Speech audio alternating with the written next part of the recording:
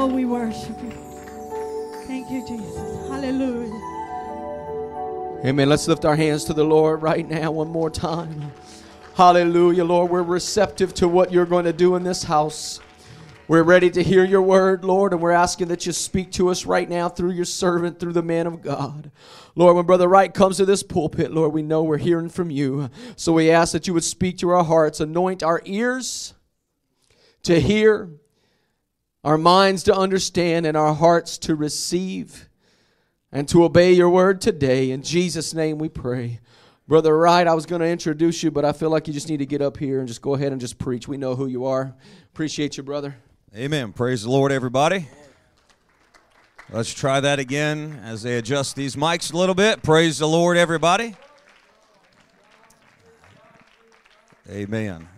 It is so good to be here this morning. How many of you like church? How many of you love church? Amen. I sure love church. I look at it like this, that the Sundays are the Super Bowl of the week. Come on, Sundays are the Super Bowl, can you hear me now, of the week. All right, praise the Lord. I just switched mics on you, soundman. I went back to the one Brother Lewis was using so I could hear myself here. 2 Samuel chapter 9, I'll begin with verse 1, and we'll read through verse 7. Amen. And I'm so glad you're here. Turn to somebody as you're finding your scripture. Give them a high five. Smile really big at them. Amen. Big high five, I said. Amen. And smile really, really big. Amen. I give honor to your bishop, to his wife, brother and sister Tryon. I sure love these folks. Amen. How many love your bishop? Amen. And for everything that they have stood for and everything that they have done. Amen. For this church here in New Britain, Connecticut, it has been 15 years since my family and I have been able to come here. And over the 15 years, amen, we sure have grown close to your bishop and his wife. I sure love to fish with them. They're my favorite fishing partners, amen, besides my daughter whenever I get to take Madison out. But we just have a lot of fun. We tell a lot of stories and a lot of lies. And at the end of the day, amen, we know that we're on each other's side. And so I just have so much fun in that kind of atmosphere where you can just joke around, and we're sitting here ripping on each other, and we're just picking on each other, and all of a sudden Bishop launches or sets his hook in old Nessie. I call it Nessie, a monster bass, and I dropped my pole, ran to get the net, and all that stuff. And you know, it's fun to be able to just joke, have fun, but yet have each other's back. Whenever he lost that fish, which he loses a lot of fish, but when he lost that fish, man, my heart broke for him, and just for a little bit it broke for him. But, I mean, that's how it goes. So I give them honor to your pastor, brother and sister Brown. We sure love them and appreciate them as well. Amen. 2 Samuel, chapter 9, beginning with verse 1. Is everybody there? If you are, say amen. 2 Samuel 9, verse 1. And David said, "Is there yet any that is left of the house of Saul, that I may show him kindness for Jonathan's sake? And there was of the house of Saul a servant whose name was Ziba. And when they had called him unto David the king, they said unto him, Art thou Ziba or Ziba? I have no idea if it's a long I or a short I. We'll say Ziba, and the next time I say it, I might say Ziba. I don't know. Either way, they said this to you. They called him unto David and said, Art thou Ziba? And he said, Thy servant is he. And the king said, Is there not yet any of the house of Saul, that he may show the kindness of God unto him? And Ziba said unto the king, Jonathan has yet a son, which is lame on his feet. Verse 6, it reads like this. Now when Mephibosheth, the son of Jonathan, the son of Saul, was come unto David, he fell on his face, and he did reverence. And David said, Mephibosheth. And he answered and said, Behold thy servant. And David said unto him, Watch this, fear not, for I will surely show thee kindness for Jonathan thy father's sake, and I will restore. Somebody say, will restore. Amen. Let's say that together again. Will restore. Amen. How many of you know that God is in the restoration business? Come on, how many know that God can take a mess of a life, amen, and bring restoration into that life? Amen. How many know? How many's been a beneficiary of a God that is able to bring restoration in your life? Amen. And David said, I will restore thee all the land of Saul thy father, and thou shalt eat bread at my table continually. Amen. And with the help of God this morning, I feel compelled to preach this: finishing strong. Finishing strong. Amen. Turn to your neighbor and say, it's time that we finish strong. Amen. Turn to somebody else and with a little preach on your voice, say, hey, it's time to finish strong. Amen. Let's set our Bibles down and lift our hands one more time and ask for the anointing of the Lord to touch the Word of God. Jesus, I ask for your anointing, God, to reach down and to touch my mind, Lord. I pray that you let my mind be alert, that you would help me to preach with clarity. God, bring things to my mind today that would benefit the body of Christ and that would help your people today. And I pray, God, that as I preach, your Spirit would fall in this place and draw us closer to you. That, God, as I preach, you'll convict our hearts, Lord, and you will smile down upon us, and you will strengthen our walks with you. And everybody say in Jesus' name, amen. You may be seated. Thank you for standing with me. There's a saying that I believe that we have all heard at one point in time or another. And if you know the rest of the saying, I just want you to shout it out at the time that it is appropriate. But the saying goes something like this. Amen. It goes like this: it matters not how you start the race, but what truly matters is that you...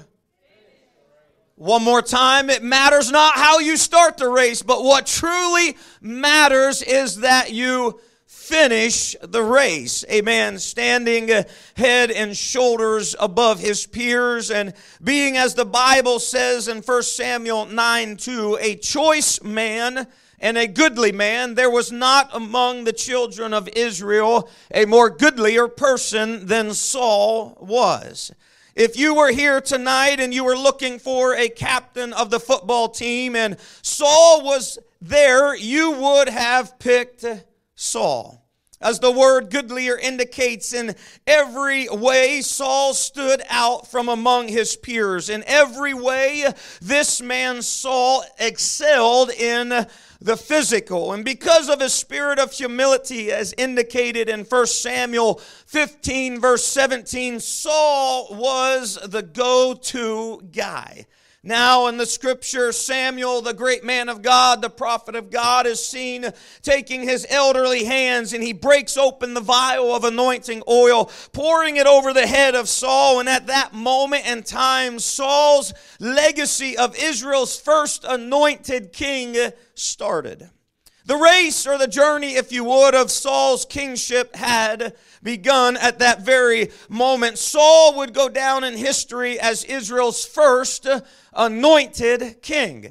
His legacy literally had the ability to be remembered in a positive manner forever and ever. For 40 years, the Bible said Saul ran the race. For 40 years, Saul went after the prize. And yet this morning, as we conclude reading and learning about this man Saul, we see this, that after 40 years of reigning as king, Saul is seen in the scripture as now taking his sword and falling upon his own sword, committing suicide as both he and his son are slain in the battle. And so this morning, I will say it again, that when considering the life of Saul, it does not matter how you start the race, but what truly matters is that you finish the race.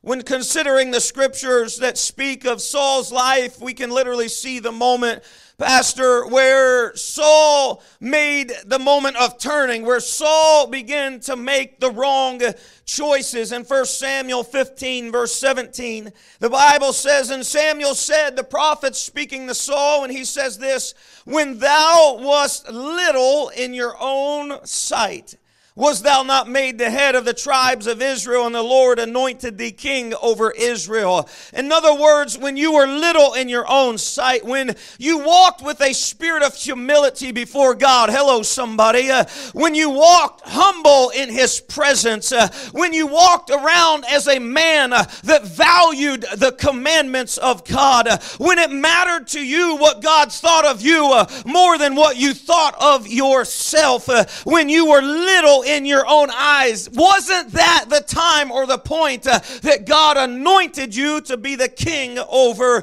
Israel? And now Samuel goes on to utter those famous words. He says this in 1 Samuel 15:23, for rebellion is as the sin of witchcraft, and watch this, stubbornness is as iniquity and idolatry. Because you have rejected the word of the Lord, he has also rejected you from being the king of Israel. Rebellion and stubbornness. Listen to me, somebody, this morning. Something happened in Saul's life where his values began to change in the things of the kingdom of God. When he started the race, it mattered what God thought of him. When he started the race, he cared about how he pleased God. Only years down the road, now he's finding himself being rejected by God. Stubbornness.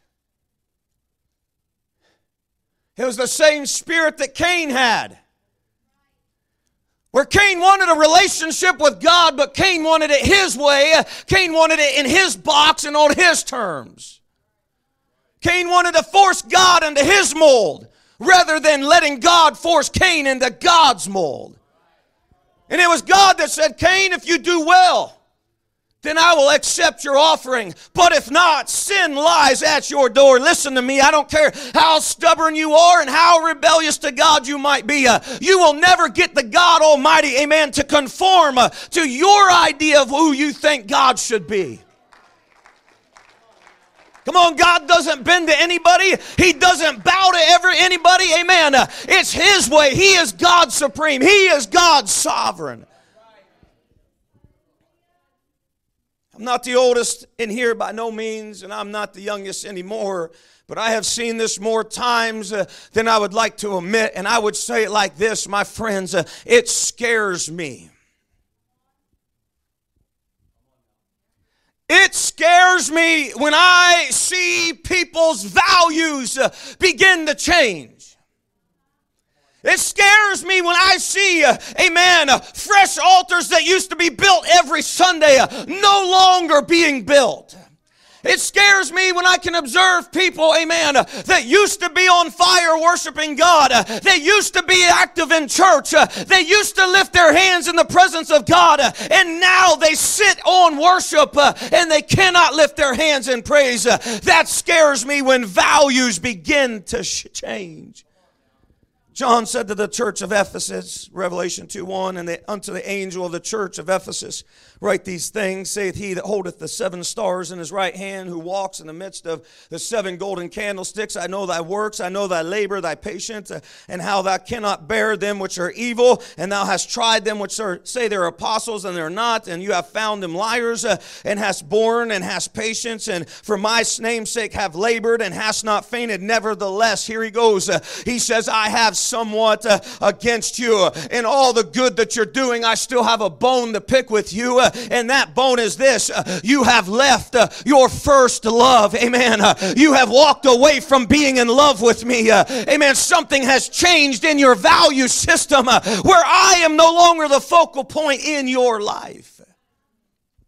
And now in verse 27 of Samuel, after Samuel reiterates these words to Saul, the Bible says Samuel goes and he turns his way and he begins to walk away from Saul. And at that point in time, Saul reaches out, lays hold on Samuel's mantle, and he pulls back to get this man's attention. And Samuel's mantle rips and he spins on a dime and he looks at Saul and he says, this day the Lord has rent the kingdom of Israel from you. And this is what he says, and has given it to your neighbor who is better than thou art. And I don't know about you this morning, but it would be a tragedy. It would be a tragedy to go from being anointed by God to now rejected by God. Hello. It would be a tragedy, amen, to go from being, literally having the legacy of being God's first anointed king to now you have the legacy of also being God's first rejected king.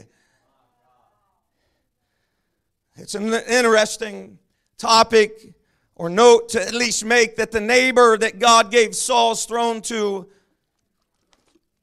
was a man that ended up committing cold-blooded murder. He was a man that would end up letting lust drive him, committing adultery. He was a man that would react and respond to a moment where pride entered into his heart, and he would number the people of Israel, causing death and destruction.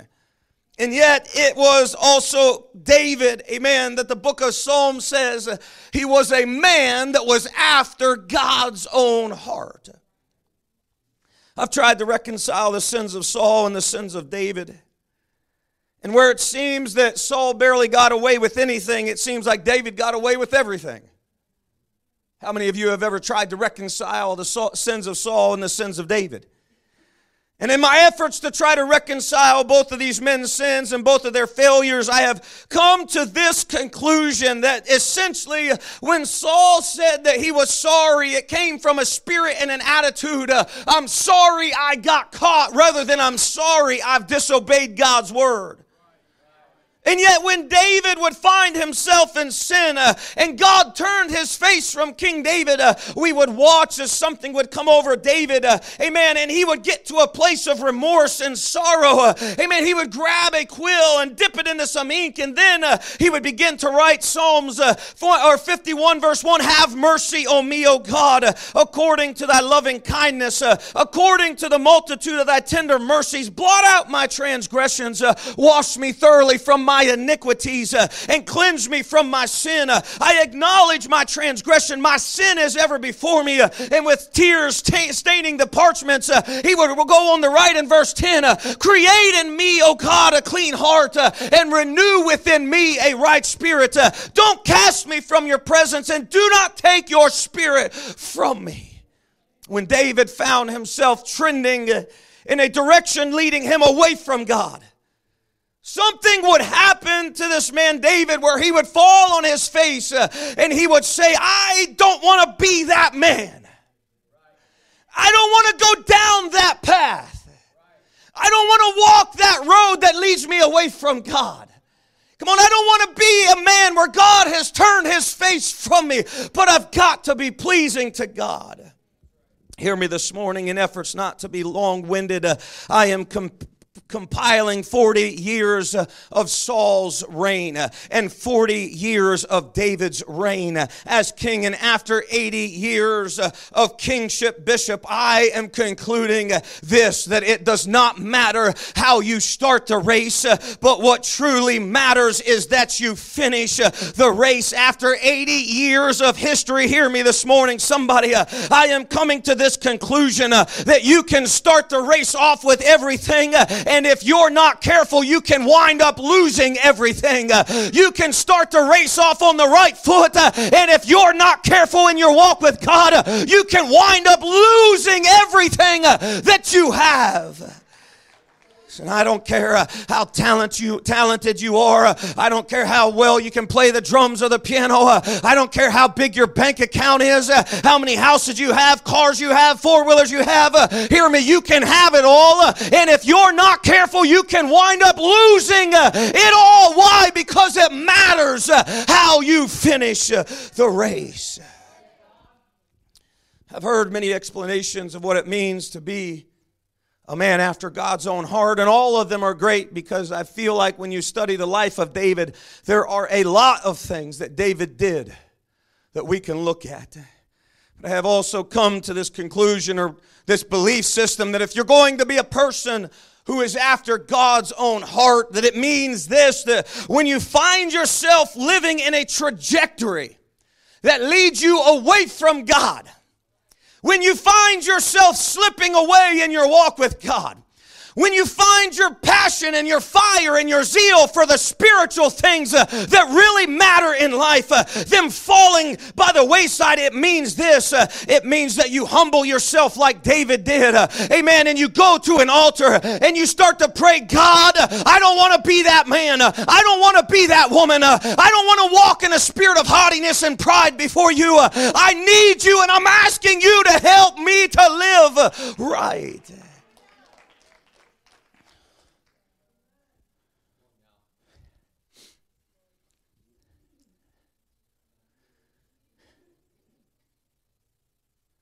I'm in a boxing match this morning. with a lot of human spirits.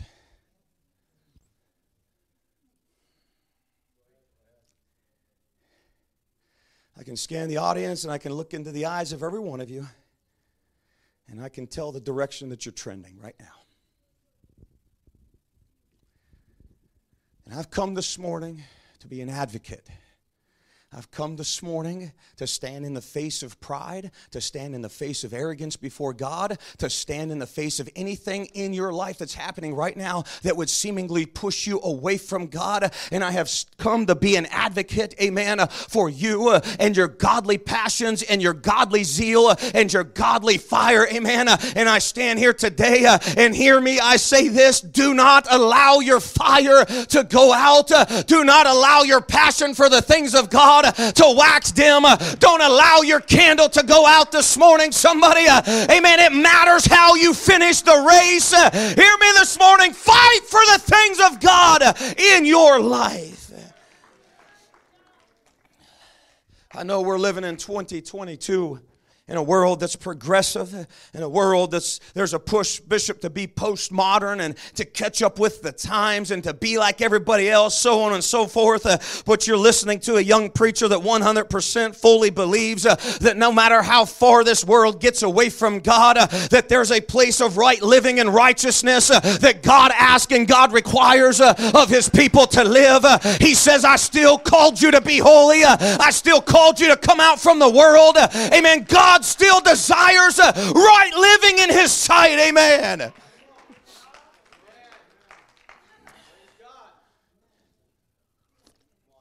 I don't care how you started the race. I don't care where you came from when you met Jesus. I don't care how much money was in your bank account. I don't care how many friends you have on social media.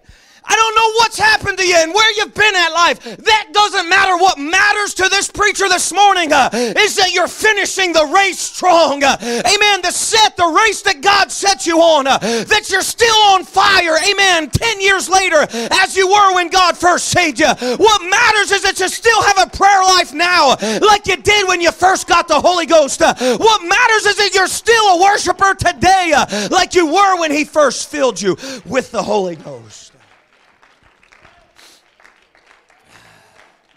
Listen, don't ever get like Saul was, where you're too big for your britches. Where you're too proud and you're too haughty in the presence of God to humble yourself. Listen, some of us forget that if it was not for the cross of Calvary, amen, and Jesus taking your beating and taking your stripes and bearing the crown of thorns that should have been on your head, if it wasn't for the cross of Jesus, you would be lost and dying and eternally separated from God, and your destiny would be the lake of fire. Amen. Somebody, that should be enough for us to be able to come to church, lift up our hands, and at least just say, thank you, Jesus. You're so good to me, Jesus. Oh, I love you, Jesus. I worship you, Jesus. And yet the cross of Calvary still is not enough to get some people to worship God. My God. Come on now. My God.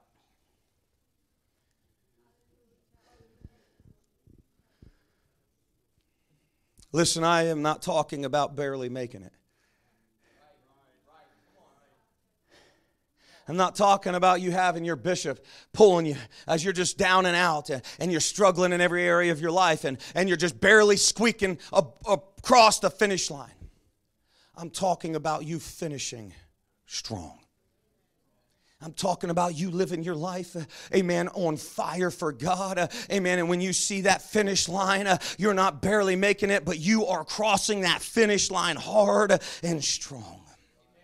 Man, I'm going to say something to you today. We as men in the head of the house, you with me? It is on our shoulder to set the spiritual climate for our house.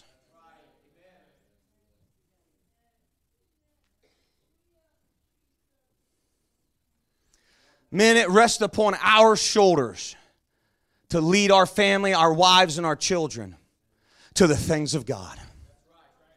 It is on our shoulders. Amen. We bear the responsibility of walking up to the spiritual thermometer of our house and making sure it's as hot as we can make it. I got 2 men.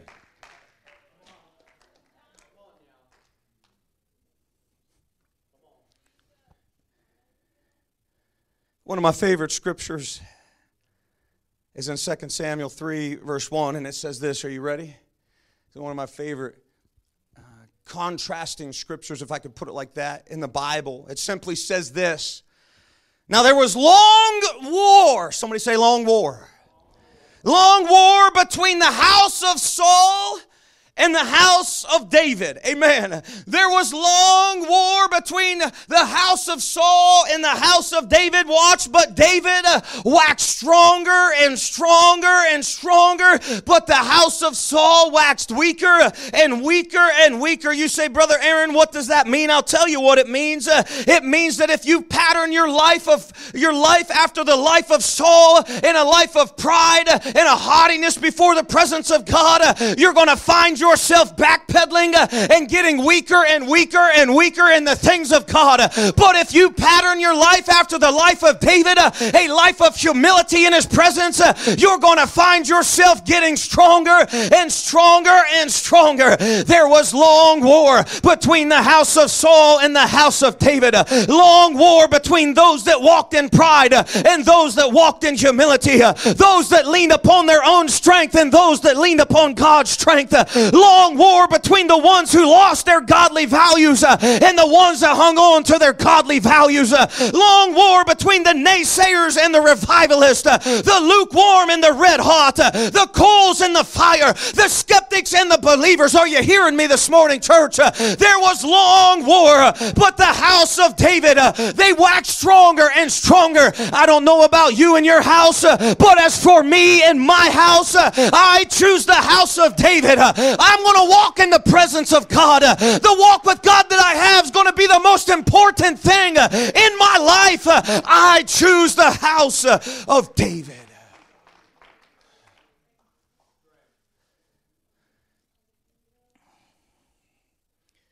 Hear me, if you're here this morning and you have enough courage and guts to be honest with yourself, to be real with yourself. If you're here this morning and you find your walk with God and your godly passions fading, your godly fire dying out.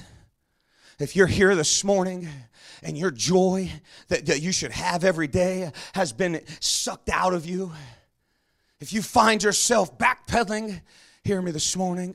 I make a plea. Get out of the house of Saul. Get out of the house of Saul. Get out of the house of Saul this morning. When I give this altar call, get yourself up here. Find a place of prayer and humility before God and say, God, I need you. My strength is waxing weak. My strength is dimming. Amen. My fire is going out. My zeal for spiritual matters is being sucked away from you. You humble yourself in the sight of God, and the Bible says He will lift you up.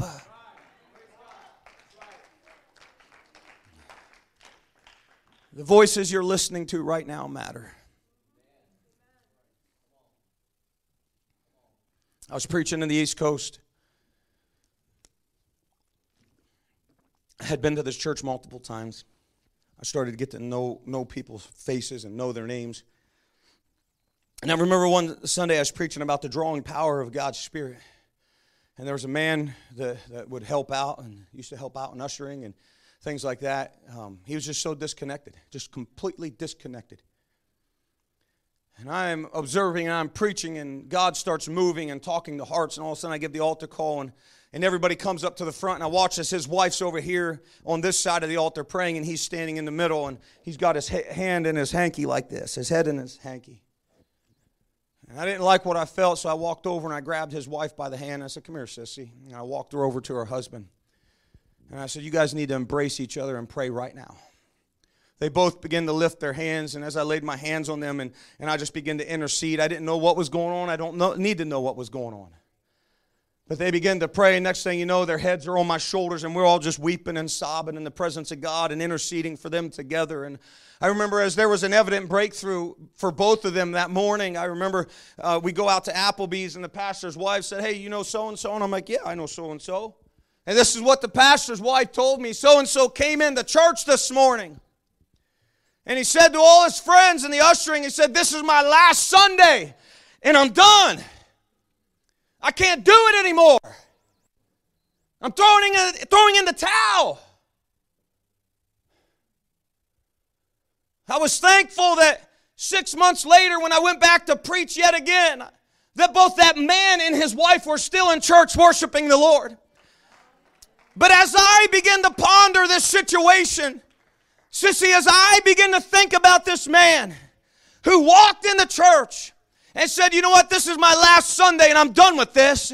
I can't do it anymore. I'm throwing in the towel. As I begin to think about that, Bishop, you know what came to my mind?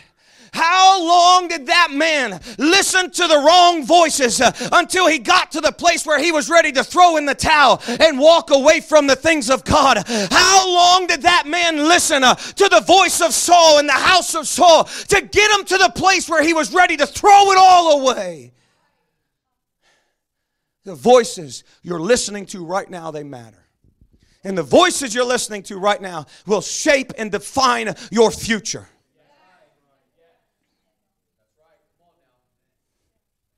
And it's only the voice of pride and the spirit of pride that would stop you from feeling God's love drawing you right now.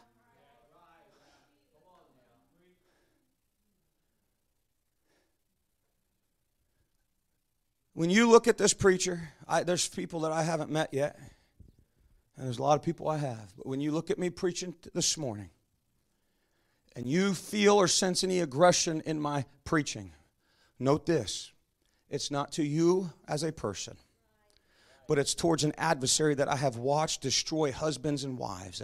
It's towards an adversary that I have watched reach into families and literally shred families. It's towards an adversary that I have watched speak into lives of young people that should have a life in the altar, young people that should be on fire for God, but now they're messed up in their worldly friends and they got pornography on their phone and they're watching and doing things behind their parents' backs and it's completely shutting down the work of God in their life. Listen to me, somebody. The house of Saul in a spirit of pride before God, it will destroy everything that you have. You know, one of the saddest repercussions about Saul's life and his rebellion was not only did he lose his life, but he lost his sons' lives and his family's lives. He lost all of his family's lives except by one grandson, Jonathan's son, Mephibosheth. And it's customary that when a king overtook another king, that they would kill off all the remaining heirs so that a rebellion and an uprising couldn't happen later. And so, when word got out that Saul was dead, the handmaiden of Mephibosheth grabbed this little boy and took off running in her haste to hide. And at some point in time, she dropped this boy, and now this boy is lame on his feet. And it's a tragedy. It's literally a tragedy to watch the sins of the fathers be passed down from generation to generation. When I say the sins of the father passed down from generation to generation, I'm not saying that I am going to take the whip for what my daddy did. We all are going to be held accountable for the things that we've done. We're all going to stand before the Lord and give an account, Paul said. But what I am saying about the sins being passed down from generation to generation, what that means to me is this, Pastor Lewis, it means that as fathers, we literally bear the responsibility. We can either set our family on a trajectory that leads them to God, or we can set our family on a trajectory that leads them away from God. Amen. It's our responsibility to make sure that we're putting our family in a path that draws them closer to God. That's why the Bible says that when David brought the Ark of the Covenant back, And every few steps, he would begin to get out and he would begin to worship before the Lord. You know what I'm talking about? He would bring the Ark of the Covenant back. He would do sacrifices. And the next thing you know, he would get out. It didn't matter who was looking. There we go, somebody. It didn't matter who was around. All that mattered was him and his relationship with God. The Bible says this, that Michal, Saul's daughter, looked out the window and he saw that worship. And the Bible said that she despised David's worship. You know why? Because she didn't grow up in a home where her daddy would be humble and dance in the presence of the Lord. She didn't grow up in a home where they valued the things of God. And now when she sees David dancing and worshiping, she despises that worship before the Lord.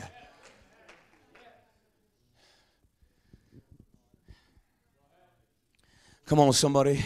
Fathers, mothers, are you listening to this preacher? How many of you are 20 years and below? Raise your hands. You're 20 years and younger. Come on, we got a man here, a little sissy here. I see a couple behind. Raise your hands if you're just 20 years and younger in this house. Come on, put your hands up. They're like, I can't do that. Amen. Look around at all these children in this house right here. Amen. Let me preach for these children. Are you ready? Come on, you need to help me preach. Let me preach for the young people. If you want your children to be on fire for God, then my Lord have mercy, they better see you be on fire for God. If you want your young children to be worshipers in the altar in the house of the Lord, then my God, drop your pride, get out of your seat every once in a while and just teach them how to worship God. If you want your children to love the things of God, then let them see you love the things of God.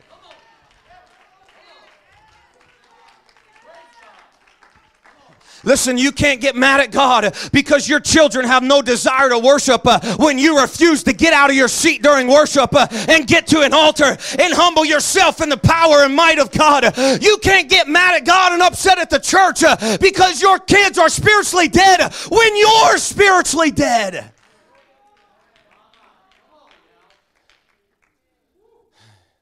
Don't later on in life get upset that your children are bad-mouthing the church and they're ripping the pastor and the bishop when all they heard around the kitchen table on the car ride home was you tearing down the church and you tearing down ministry.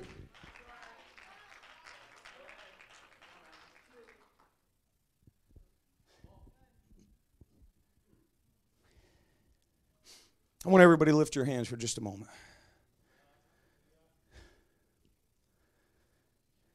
I want you to let your voice out, but not loudly. Just begin to talk to the Lord and let Him speak into your life. Thank you, Jesus. Thank you, Jesus.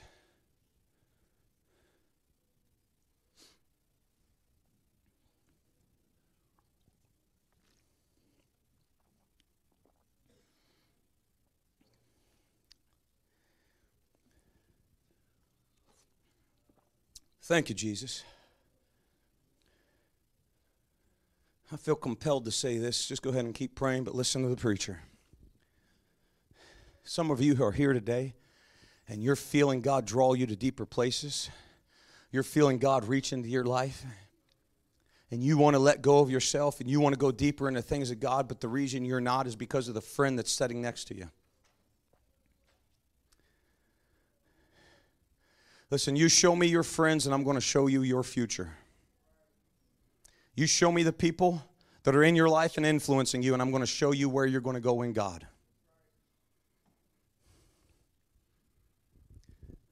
I will go on further to say there's not one of you in this place that is worth me losing my salvation over. So my wife is not even worth me losing my salvation over. My kids are not worth me losing my salvation over. Listen, you, my wife, anybody in you didn't go to Calvary for me. You didn't be beaten beyond recognition for me. You didn't bore a crown of thorns on your skull for me. You didn't shed your blood. Are you hearing what I'm saying? Stop allowing your peers. Stop allowing family members. Stop allowing your friends to pull you out of the house of David and put you into the house of Saul where you're barely getting by and your prayer life is weak and your worship life is completely diminished out. Amen. Somebody get out of the house of Saul and get into the house of David. One last point I'm going to make this morning, a point in typology, a point that all of us can relate to. Upon hearing the death of Saul and Jonathan, Mizpah, the handmaiden took Mephibosheth. They fled for their lives. We don't know what happened, but at some point in time, she dropped this young boy. Now the young boy is lame on his feet.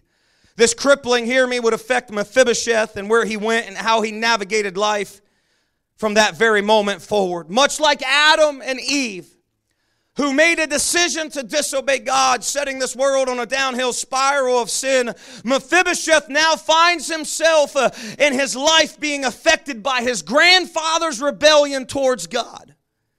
And not only was his father Jonathan killed because of his father's rebellion, he would now live the rest of his life in fear, and furthermore, he would live the rest of his life crippled, all because of his rebellious grandfather. But now watch this. The Bible says that David the king is on the throne. And David is now inquiring, is there anyone left of the house of Saul that I could show the kindness of God to him for Jonathan's sake? And so David is the king in this scripture who is seeking out any remaining heirs of Saul. And here it is, when he hears of Mephibosheth, he calls for him and he says this, he says, I will surely show thee kindness for Jonathan thy father's sake, and will restore unto you all the land of Saul thy father, and thou shalt eat bread at my table continually. In other words, what you lost because of your grandfather's decisions, I'm going to bring restoration into your life.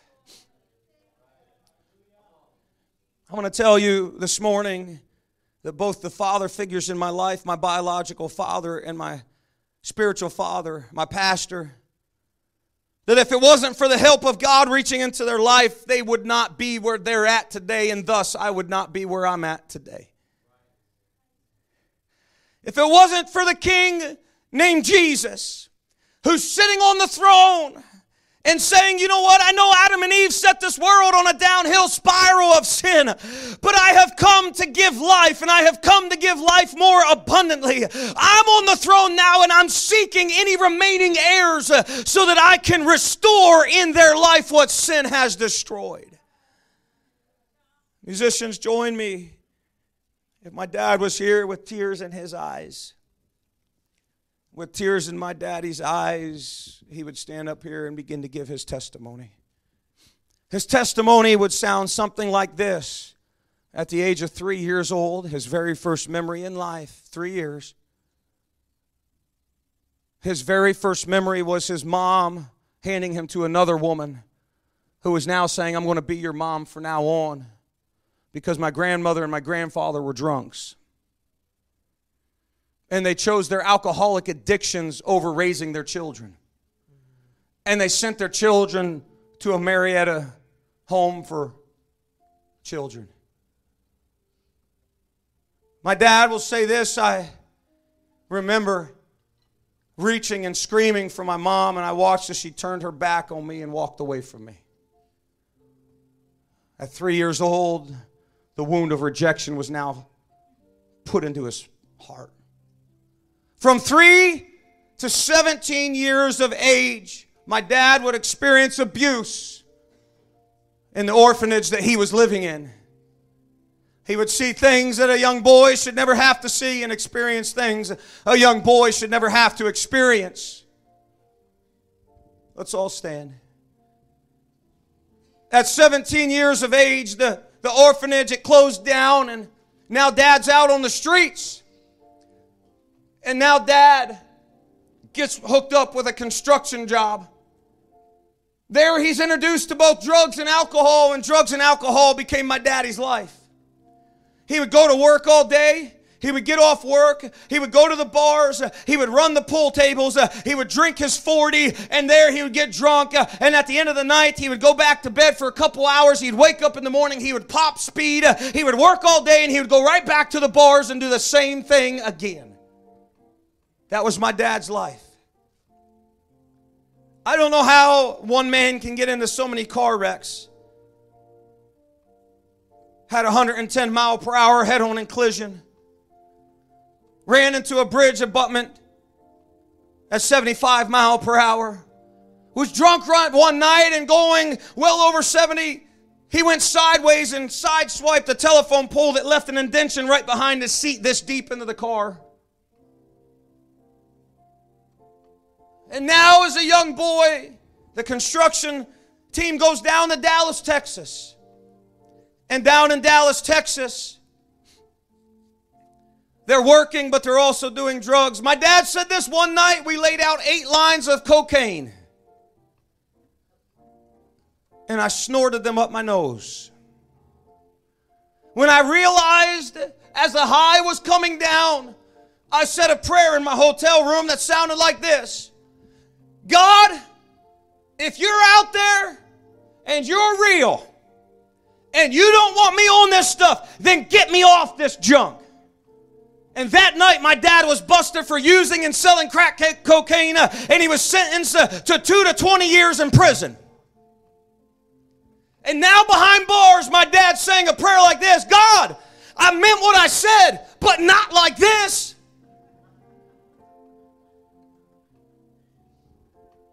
Miraculously, he was let off. 6 months parole. They shipped him back up to Ohio. He had to do all that kind of stuff. And some point in time, in that 6 months and the year following, my dad met a young apostolic preacher's daughter, who then began to tell him about Jesus and the power of salvation. My dad found himself being drawn to this woman, and from the time that he was drawn to this woman and he started going to church, he was baptized in Jesus' name. He was filled with the baptism of the Holy Ghost, and from the time that he met this apostolic preacher's daughter and until the time they got married was 6 weeks. How many parents advise that today? Most of us are like, it's not like till 16 years.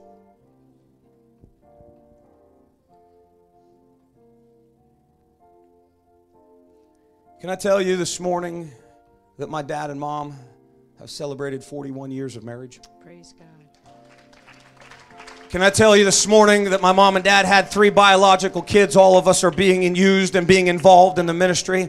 Can I tell you that they went on to adopt 5 more children who are being active in the things of God and who have experienced the infilling of the Holy Ghost? Amen. Can I tell you that at like 2 o'clock in the morning, my dad's alarm will go off.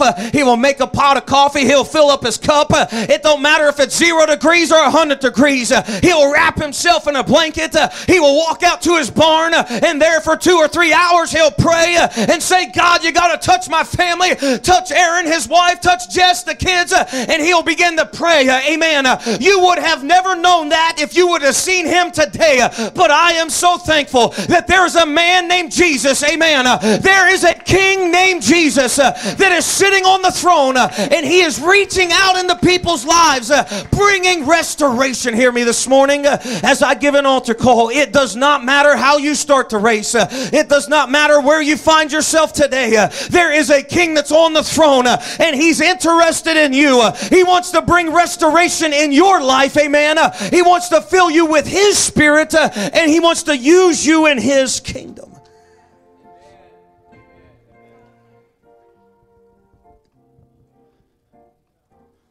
This morning,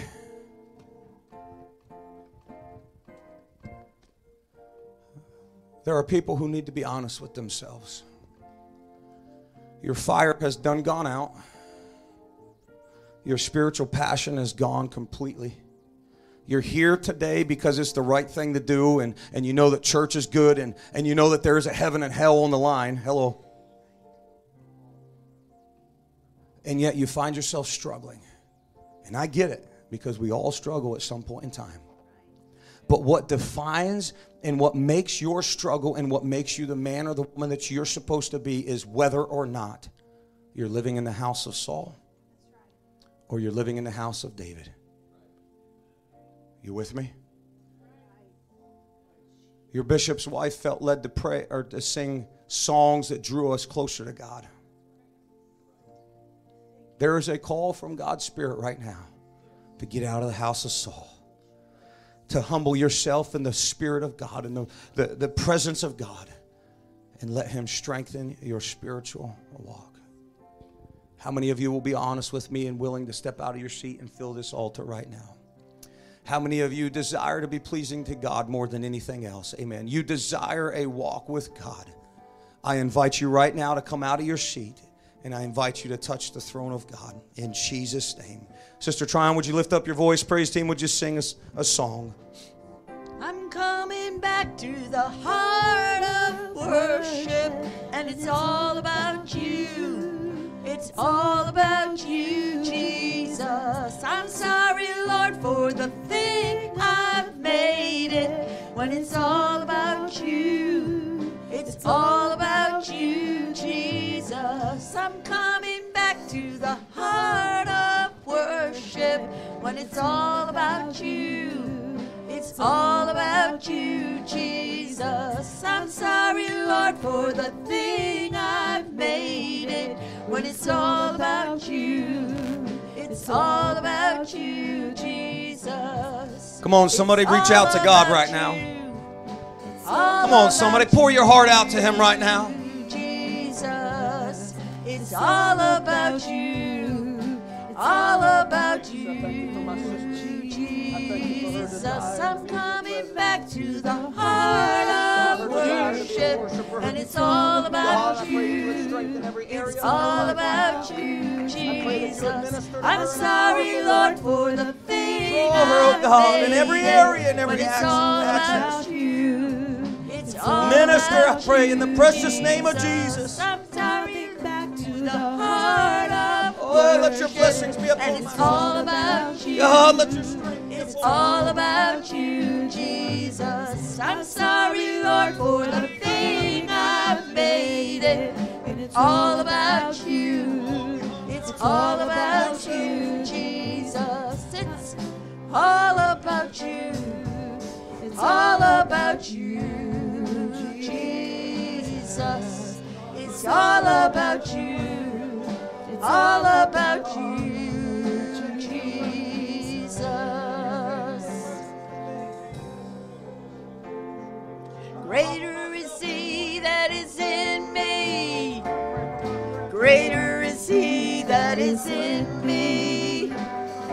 Greater is He that is in me than he that is in the world. Greater is He that is in me. Greater is He that is in me. Greater is He that is in me than he that is in the world. Satan's like a roaring lion, roaring to and fro. He's seeking whom he may devour. The Bible tells me so.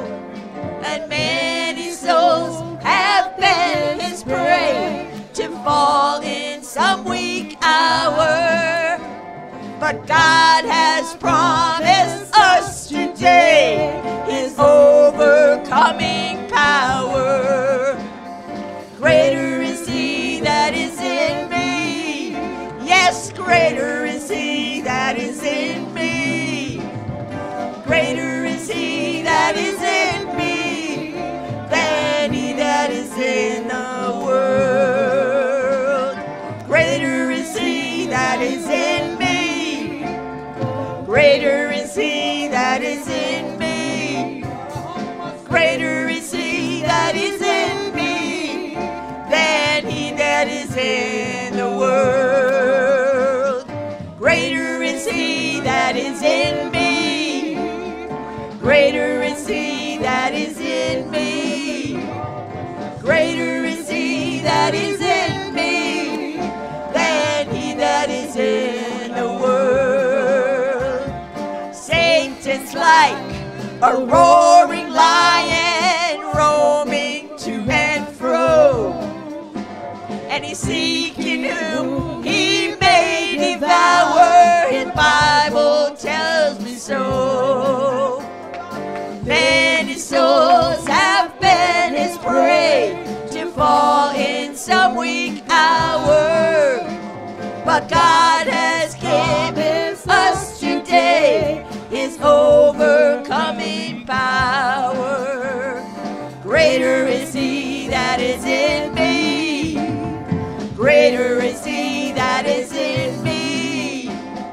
Greater is he that is in me than he that is in the world. On the day of Pentecost, there was a rushing mighty wind. It blew into the upper room and it baptized all of them with a power greater than any earthly foe. I'm so glad I've got it too. I'm gonna let the whole world know. Greater is he that is in me. Greater is he that is in me. Greater is he that is in me than he that is in the world. Greater is he that is in me. Greater is he that is in me. Greater is he that is in me than he that is in the world. It's all over me, keeping me alive, keeping me alive, keeping me alive. It's all over me and it's keeping me alive. Jesus is keeping me alive. Holy Ghost and fire, Holy Ghost and fire, keeping me alive, keeping me alive, keeping me alive. It's the Holy Ghost and fire that's keeping me alive. Jesus is keeping me alive. Well, it's all over me and it's keeping me alive, keeping me alive, keeping me alive. It's all over me and it's keeping me alive. Jesus is keeping me alive. Yes, it's all over me and it's keeping me alive, keeping me alive, keeping me alive. Well, it's all over me and it's keeping me alive. Jesus is keeping me alive. It's the Holy Ghost and fire, keeping me alive, keeping me alive, keeping me alive. Well, the Holy Ghost and fire and it's keeping me alive. Jesus is keeping me alive. Hallelujah, Jesus. It's keeping me alive. Keeping me alive. Yes, it's Holy Ghost and fire, it's keeping me alive. Jesus is keeping me alive. It's the Holy Ghost and fire and it's keeping me alive. Keeping me alive. Keeping me alive. Well, the Holy Ghost and fire and it's keeping me alive. Jesus is keeping me alive. And it's all over me and it's keeping me alive. Keeping me alive. Keeping me alive. All over me and it's keeping me alive. Jesus is keeping me alive. Yes, it's All over me and it's keeping me alive. Keeping me alive. He's keeping me alive. Well, it's all over me and it's keeping me alive. Jesus is keeping me alive. Amen. Hallelujah. Step our hands up to the Lord this afternoon. Hallelujah. We worship you, Jesus. We worship you. We magnify you, Lord. Amen. What a wonderful presence of the Lord that we feel in this place. Hallelujah. We are so thankful for what God is still doing in this service. I believe God is still doing a work, still touching lives, and we're so glad that you joined us this morning. Remember, we have our picnic, our Memorial Day picnic at 2 o'clock. Come prepared to grill, amen, and eat some good food. Bring your hot dogs, your hamburgers, your potato salads, you know, all that wonderful stuff, and join us as we fellowship together this afternoon. God bless you. You are dismissed. I'm sorry? Wednesday night Bible study. There is Wednesday night Bible study at 7:30 p.m. So join us on Wednesday night. And remember, Prophecy Conference is also this weekend. And God bless you. You're dismissed in Jesus' name.